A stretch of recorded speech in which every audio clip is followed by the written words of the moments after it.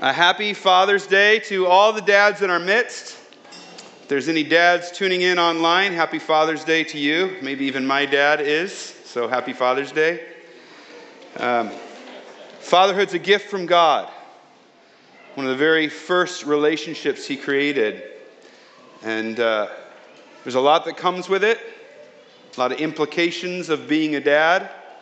But we're thankful for the men who serve in that way, who give themselves for their families, for their spouses, to be that harbor of protection. I know as a dad we do it imperfectly and in great weakness, having to rely on God. But we're grateful for that gift. And after the service, there'll be a little token of appreciation to you dads. But we are moving through our series in Isaiah, which I think God has a great passage for us on a Father's Day Sunday, on a Sunday when we had 5 young men baptized. What a beautiful thing. So if you would open to Isaiah chapters 11 and 12. If you don't have a Bible, there's one in the rack right in front of you that looks like this. And you can find Isaiah 11 on page 575. 575. I'll be reading chapters 11 and 12, and I'd ask, please, if you're able, please stand for the reading of God's word.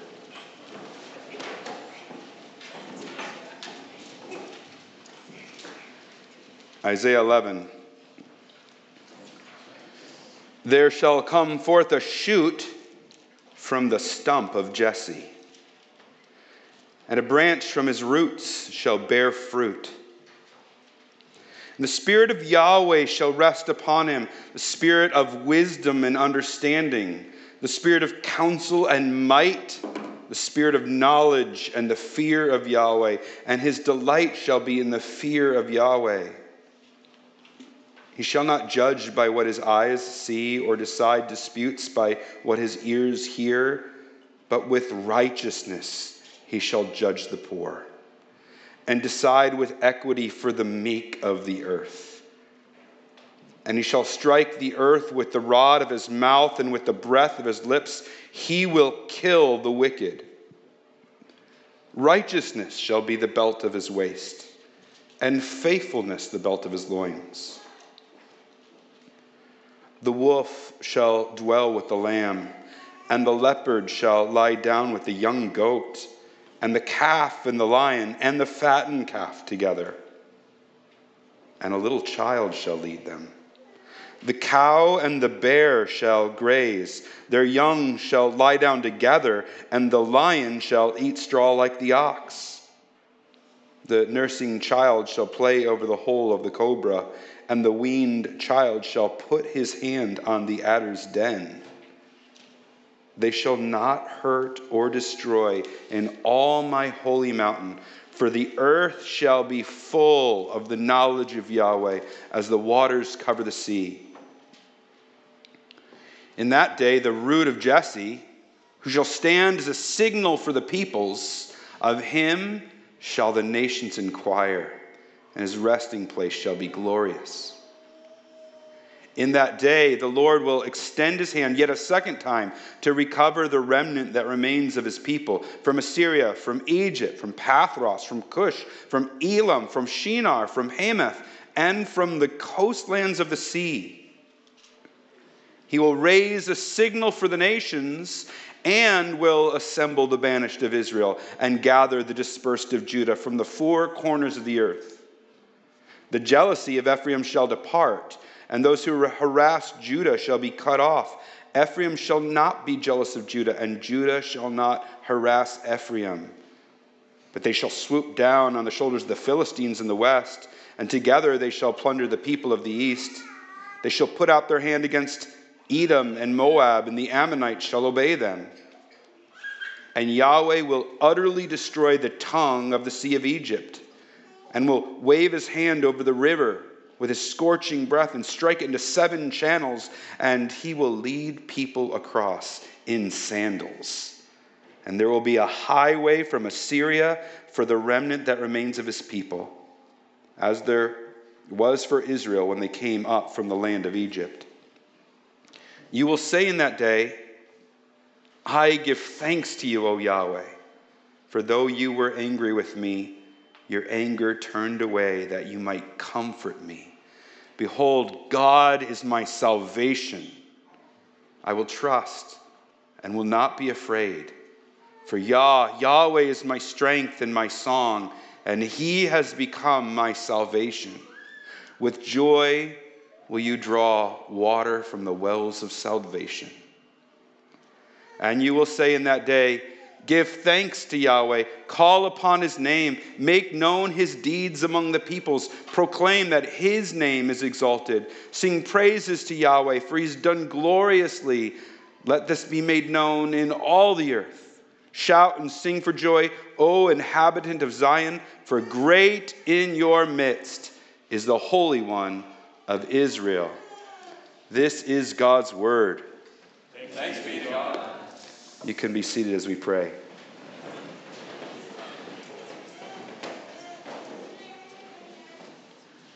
Father,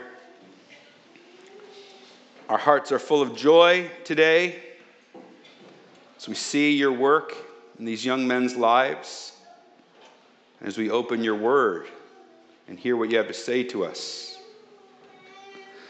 So even as Terry began with the many questions that we might come to a service with, we bring all of that to you. And we ask that your Holy Spirit would minister to us, speak to us, open our hearts. Use my efforts to help us see what you're saying. And together we ask for the work of your Spirit in this place. In Jesus' name, amen. I wonder if any of you feel like I just can't keep going. Weary from the world.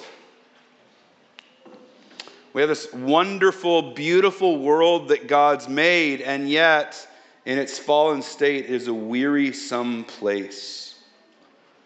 There's an old song that says, this world has nothing for us, and yet everything I want. As we walk through this world weary, often many of us wondering, can I keep going? God has a word for us this morning that is to help us lift our eyes up, lift our heads up, so that we can see where it is that we're going and who it is that's taking us there. I love this prophecy of Isaiah. It reminds me a little bit of a dog that you're wanting to give a treat to, and you tell the dog, sit and stay, and then you bring the treat somewhere. And that dog's sitting and staying, but flinching because it wants that treat so bad, but he knows it's important to sit and stay. Prophet Isaiah is a little bit like that because he has a hard message for God's people. God says, you have to tell them about the judgment that's coming because of their stubborn sin. You have to tell them how the Assyrians are going to sack them, and later the Babylonians are going to come and sack them, and they're going to go off into exile. And he's like, okay, I'm going to do it. But Isaiah also is told about the future deliverance God's going to bring, the greater judgment and the greater salvation he's going to bring, the last day kingdom. And he wants to get to that. Not like Isaiah's against the ideas of God. This is actually how the Holy Spirit inspired the book to be written, where there's just this flinching eagerness to get after the treat. And so in the first major section of Isaiah, chapters 1-6, which are like the prologue, where he's going to say, this is the course for the book. He gets to chapter 6, and he's like, I got to tell you about my vision, where I saw the holy God, saw my sin. And then he said, he took the tongues from the altar, or the coal from the altar, and said, your lips are clean. You got to know about this Holy One of Israel who has forgiven me. And then chapter 6 ends with, and even though it's going to be reduced to a stump, there's going to be a little shoot coming out of the stump. And then the second major section of Isaiah, chapters 7-12, which is what we're ending today. This is the one that focuses on King Ahaz and the Assyrian threat and the prophetic messages to that. Well, all along the way, the dog's going, I got to tell you. So in chapter 7, he's like, Okay, a virgin will conceive and will bear a son, and the son will be called Emmanuel, God with us. So we hear this future king, God with us, that's coming, that's better than Isaiah, or better than Ahaz. And then in chapter 9, as Stephen preached for us, unto us a son is given, unto us a child is born. The government will be upon his shoulders. And he's going to get rid of oppression and get rid of war.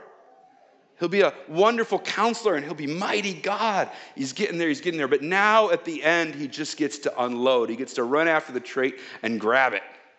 And so that's our passage here, the end of this second section, chapters 11 and 12. And Isaiah is just lifting our eyes up and saying, you got to see what's coming.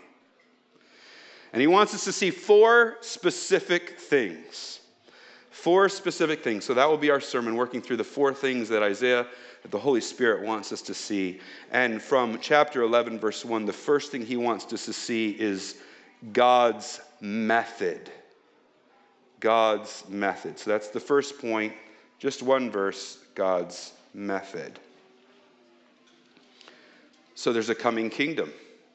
Isaiah is telling us about it. What does it look like? What's his method for ushering in his kingdom? Do you see big military parades? Do you see someone riding on a big stallion? Do you see flags unfurled? Big kettle drums, boom, boom, boom, fireworks, psh, psh, psh. There shall come forth a shoot from the stump of Jesse. A branch from his roots shall bear fruit.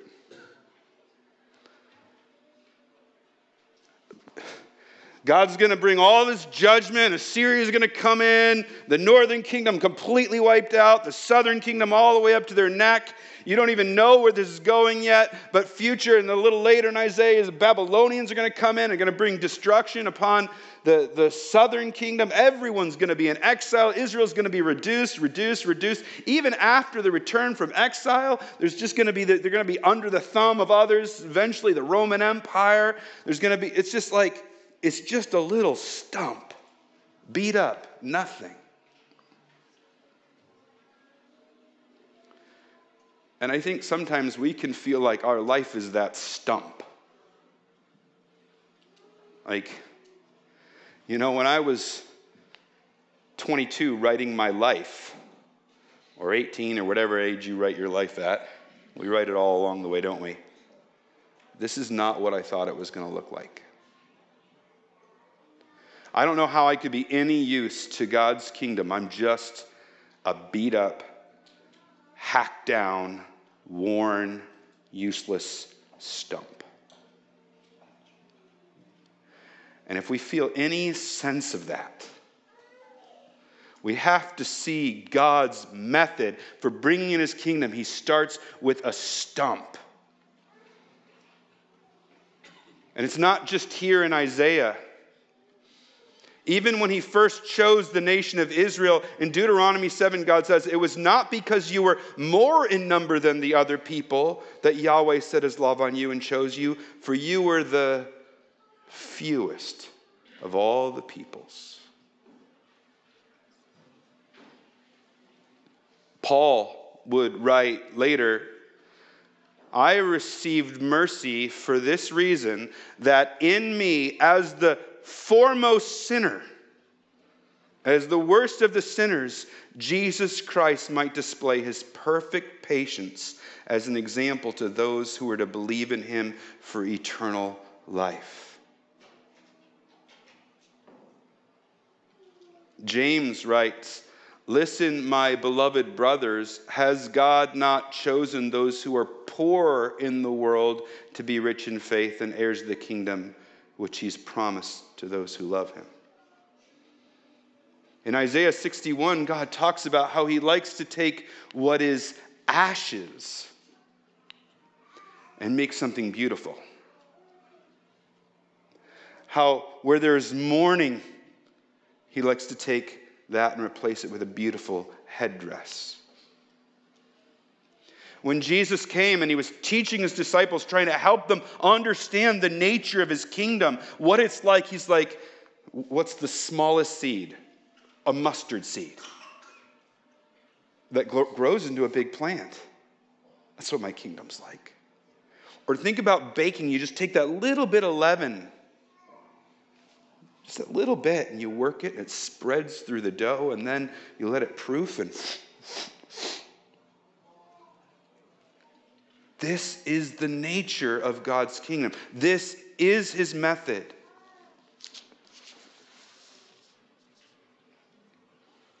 From the beginning to the end of the story.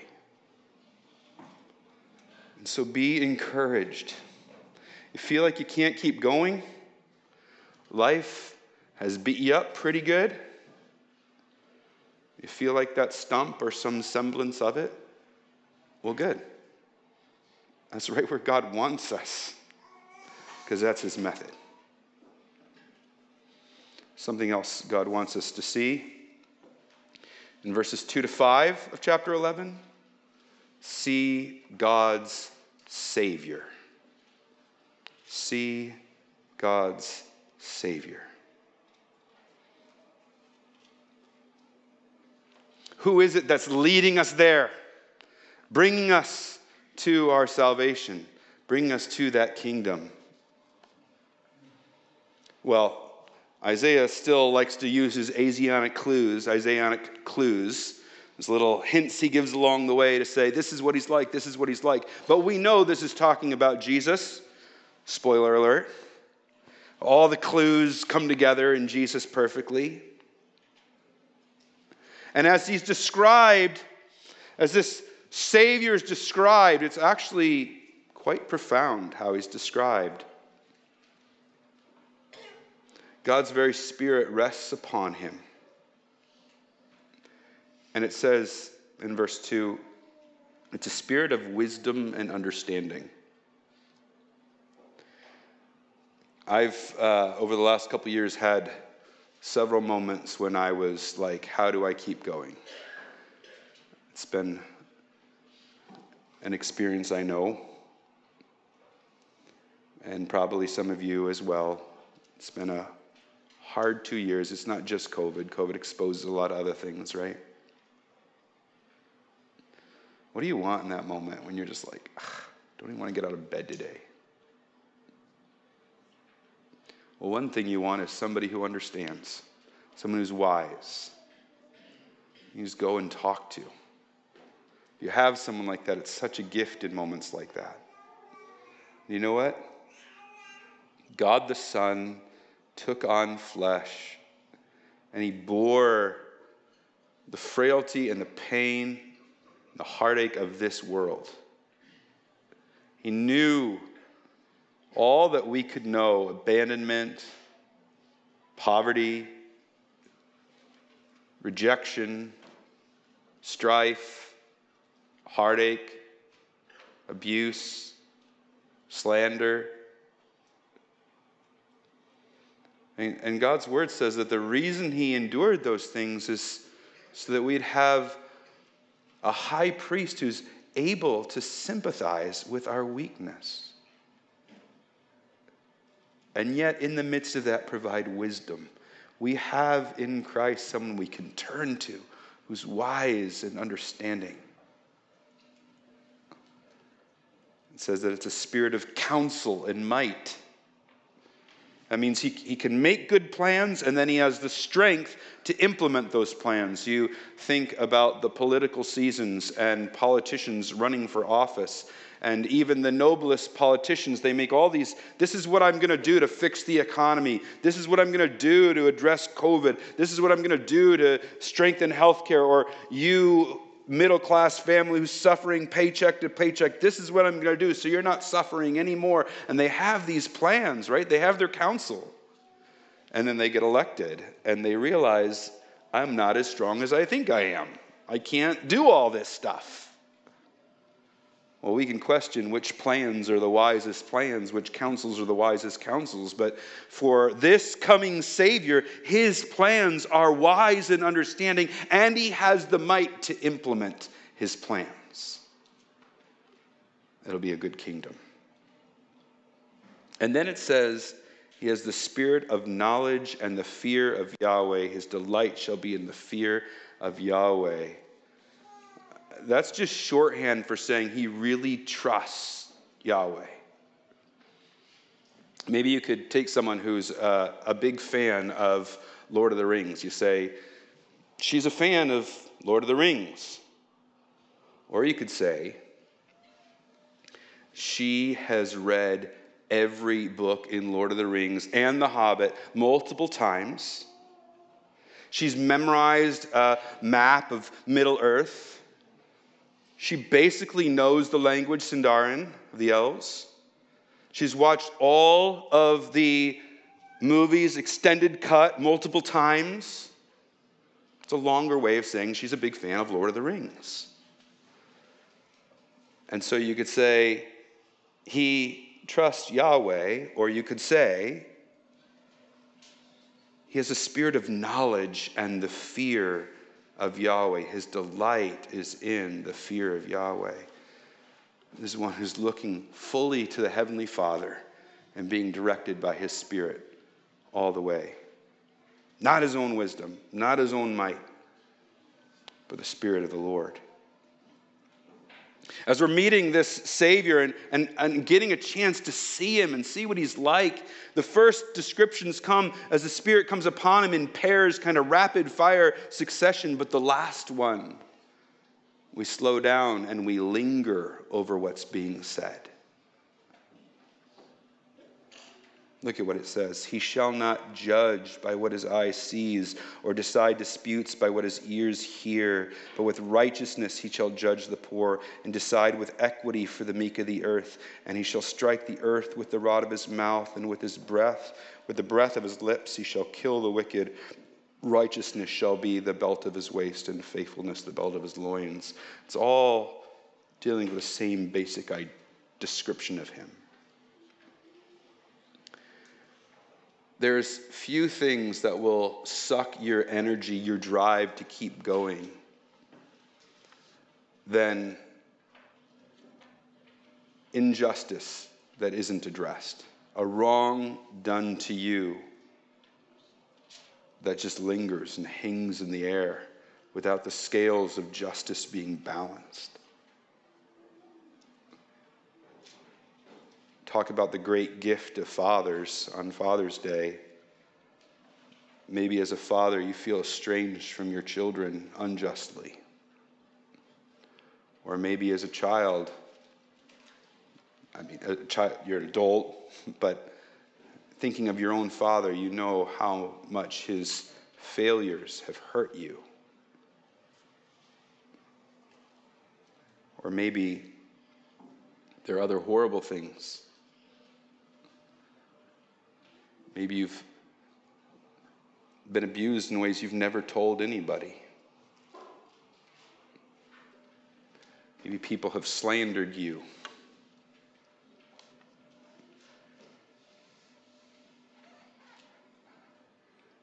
And you feel powerless to be able to do anything to fix it, to make it right,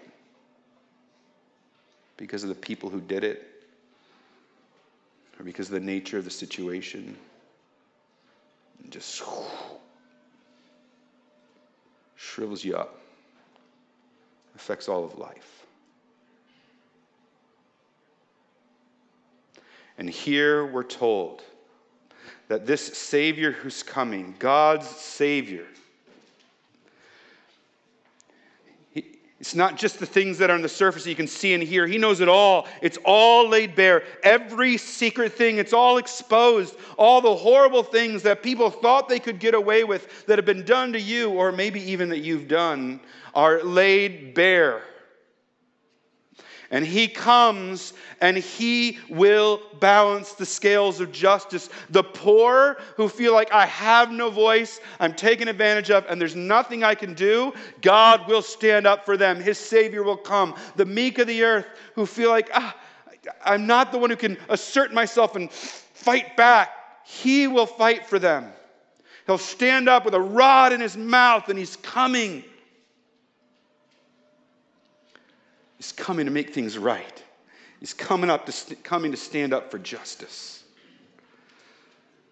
I haven't seen the movie, but sometimes when I think of a great warrior, I think of the old Rambo. That ammo hanging from his shoulders like sashes. You know what's hanging from this Savior's shoulders? What's his belt? Faithfulness. Righteousness. Lift your head up. This is who's leading us.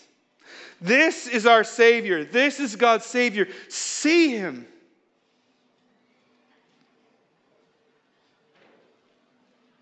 The third thing Isaiah wants us to see from verses 6 to 9 is to see God's kingdom. See God's kingdom. You know, we're so accustomed to living in a sin-stained, fallen world that it's hard for us to even get our minds around just how pervasive the effects of our rebellion against God are. It's hard to imagine what a world could be that's truly free from all the stains of sin and the far-reaching implications of us severing our relationship with our Creator. If we were to write out, what world do you want to imagine? What grown-up Christmas list world do you want? And we were to make it down. We couldn't even begin to put it down, what it could actually be. But listen to this description. The wolf shall dwell with the lamb, and the leopard shall lie down with the young goat, and the calf and the lion and the fattened calf together, and a little child shall lead them. The cow and the bear shall graze, their young shall lie down together, and the lion shall eat straw like the ox. The nursing child shall play over the hole of the cobra, and the weaned child shall put his hand on the adder's den. They shall not hurt or destroy in all my holy mountain, for the earth shall be full of the knowledge of Yahweh as the waters cover the sea.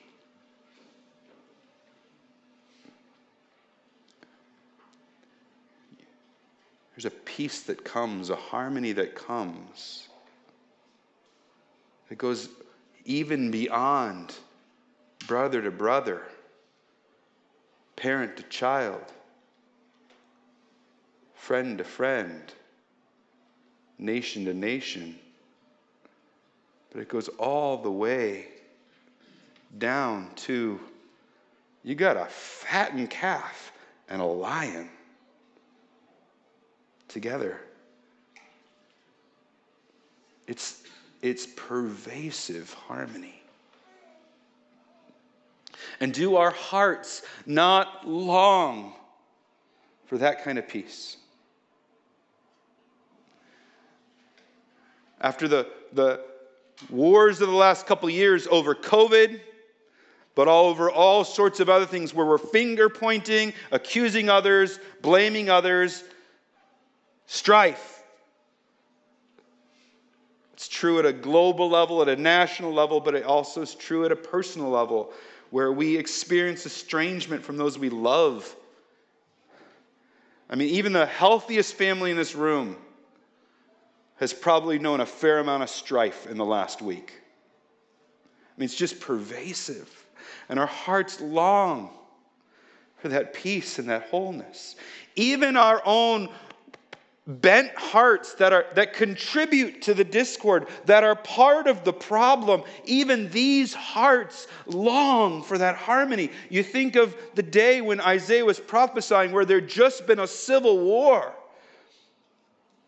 As Judah was invaded by Ephraim, the northern tribes, and they came in and they were at war with one another. And God's saying, I could have said that. Ephraim and Judah will be at peace. In fact, he's going to get there later in chapter 11. But here he's like, no, it goes even beyond that. This is a peace that affects all of creation.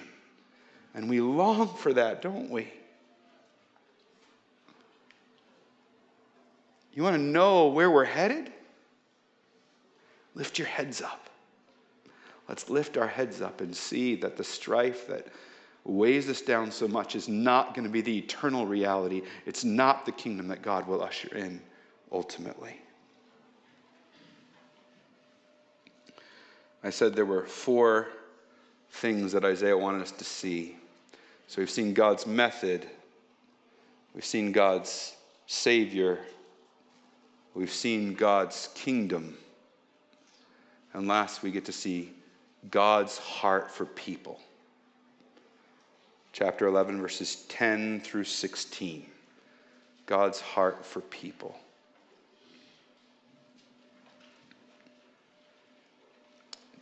After describing this beautiful kingdom, the last thing he says about the kingdom is it's not just, it's going to be peace and harmony because everyone's going to just be good and want to be good. That comes through the knowledge. You see that at the end of verse 9? Through the knowledge of Yahweh filling the earth. It's as we know Yahweh, like the Savior knew Yahweh and feared him. It's that knowledge of him that will shape, that will allow that kind of peace. And so now he says, all right, verse 10, in that day, there's going to be this signal that goes up. Like the bat signal, right? Everyone can see it. Whoop, whoop, whoop. There's going to be a signal that goes up. What's the signal going to be? Back to the stump, a little branch. Jesse is going to come up from backwater Bethlehem. Born, conceived out of wedlock, born in a feeding area for animals, announced by shepherds of all things. And this one's going to be the one announced, a star in the sky, people from the east coming, even kings hearing about it, his gospel going out into all the earth. This is the signal that's going to be raised. Why? Because it's for all nations. You need to know that this kingdom is not just for Israel. It's for everybody. The nations are going to come and inquire of him. They're going to seek the knowledge that he provides. And there will be rest, a glorious rest in his dwelling place, in his abode. Because his heart is for all the nations. Which includes his people Israel, as we'll see in verses 11 to 16, a second in that day. And here he says there's going to be a true and better return from exile. And the emphasis in verses 11 to 16 is not, in 10 it's all the nations. Here it's all of the remnant.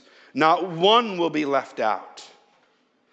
So when you read that list that I had to get through in verse 11 with all those place names, well, when you're thinking exile, you think maybe Egypt or Assyria, but you don't think a lot of those places. In fact, when it gets to the coastlands of the sea, no historians have found record of Israel being in exile there. It's like he's saying, everywhere on the earth, no matter where they are, I'm not going to leave not one stone unturned. Every single person's coming back. And then verse 12, he's like, it's a signal for the nations, but he's also assembling the banished of Israel. Now remember, the remnant he's talking about, we saw in chapter 10, this remnant are those who have trusted wholly in Yahweh. So it's not just anyone who's ethnic Israel, but it's those of Israel who've trusted in Yahweh, leaned on him, and are trusting then in the Savior he brings. But there's a day coming when all people, not one will be missed. Every single one. And you see that emphasis as you go in verse 13. Obviously, we see that jealousy and that war being undone as the remnant comes together. We see that as God does that, he's going to have to conquer his enemies. But then the picture at the end is like a picture of a new Exodus. God's going to... It's not just separate the Red Sea. It's like the whole of Egypt. The waters are just going to be divided. So you can just put sandals on and go for a walk. There's going to be a highway opened up from Assyria as the people pour in to his perfect forever kingdom. Now, theologians debate a little bit. Is this fulfilled? When exactly is this fulfilled? Is it when Jesus first comes and establishes a millennial reign? Or is it fulfilled when Jesus ultimately comes and declares victory over the whole earth and establishes a new and perfect eternal heavens and earth? And I think debating that here might not be helpful because it's all moving in that same future direction and ultimately be fulfilled when Jesus comes regardless of whether it's that millennium reign or both. I think it's both, just so you know. But I think what Isaiah wants us to see is how none are left behind. God's heart for every single individual of the remnant to be his own. And I think of stories Jesus told when he was here. There's one story where a father has his son reject him and leave, pursuing the ways of this world instead of the ways that his son or his father is trying to teach him. We hear about the son. Jesus tells about the son and all the ways he squanders his life. He finally comes to his senses, like, maybe I can go back to dad. And when he comes back, the picture of his dad, he's like standing, staring at the horizon, just waiting. When's my son coming back? When's my son coming back? It's God's heart. There's another picture that Jesus gives, another story he tells of a shepherd. He's got 100 sheep in his care. He's walking around with 100 sheep. And he notices that there's one missing. I don't know a lot about sheep. Maybe shepherds can intuitively just look at a number and see that's 99, not 100. But it seems like that'd be a hard thing to notice. He notices the one that's missing. I got 100, it's okay. 99 will do. That one's stupid anyways. No. Jesus says the good shepherd goes after that one and picks him up and brings him back to the flock.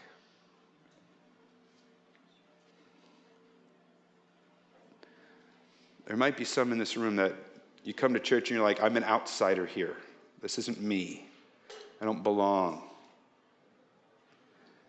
And now here, God has before you a picture of his heart. He's saying, I don't care what it is that causes you to feel like you're an outsider. You don't belong here. My heart's for you. I want you to come.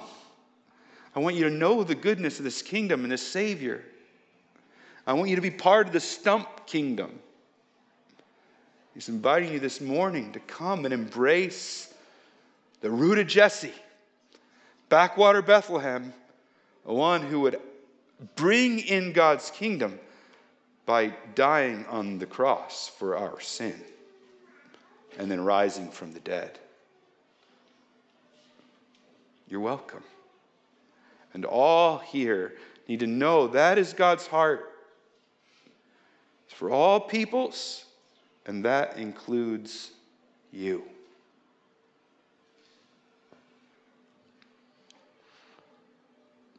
I mean, this is beautiful.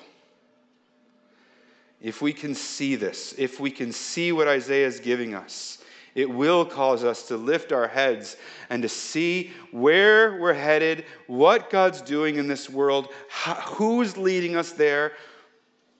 We see his method, we see his Savior, we see his kingdom, we see his heart for people.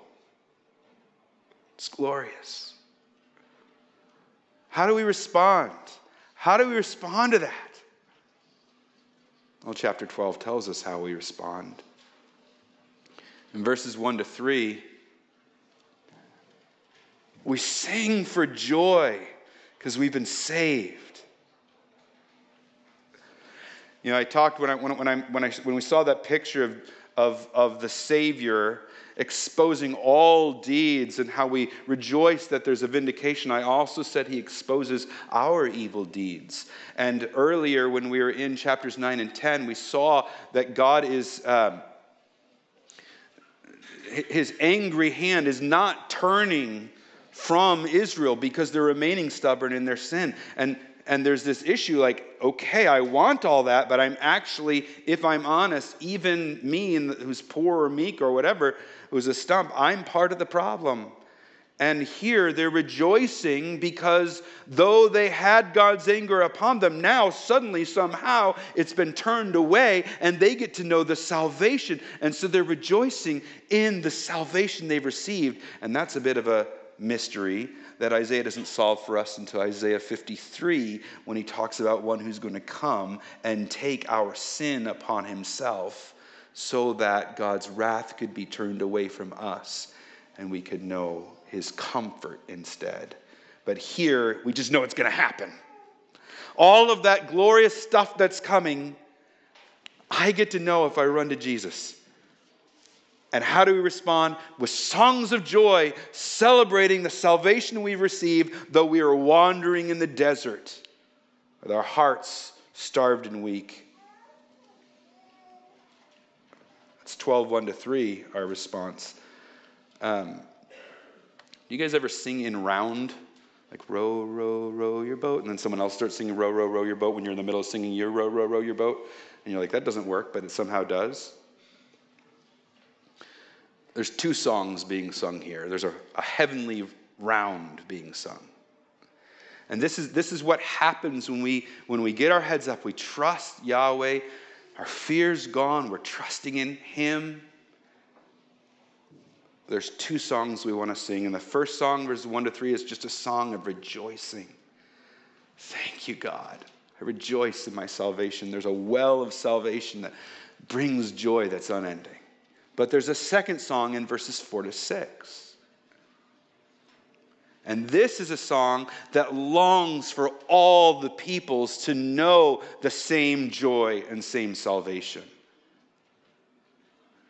And this is the round that gets sung in the Christian's heart, rejoicing in the celebration we have and wanting others to know the same God and to bring glory to the same God and announce the goodness of that God because they have tasted that same joy. You'll notice, actually, the songs we sing in church, there's two different kinds of songs we sing. One is a song to God, thanking him or crying out to him, but it's directed to God. The other is toward each other and toward the world, saying, let's sing. Let's remind each other the great things God's done. And really, that should be our song wherever we go in life. I'm rejoicing in what I have, and I want others to know it. It's the heavenly round being sung. So that's how we respond. If we're able to lift our eyes up and see all that God's doing, where he's taking us, who's leading us there, then our song will be this heavenly round of praising God for his salvation, and a song that wants others to know the same salvation. The heart that God has for all peoples becomes our heart.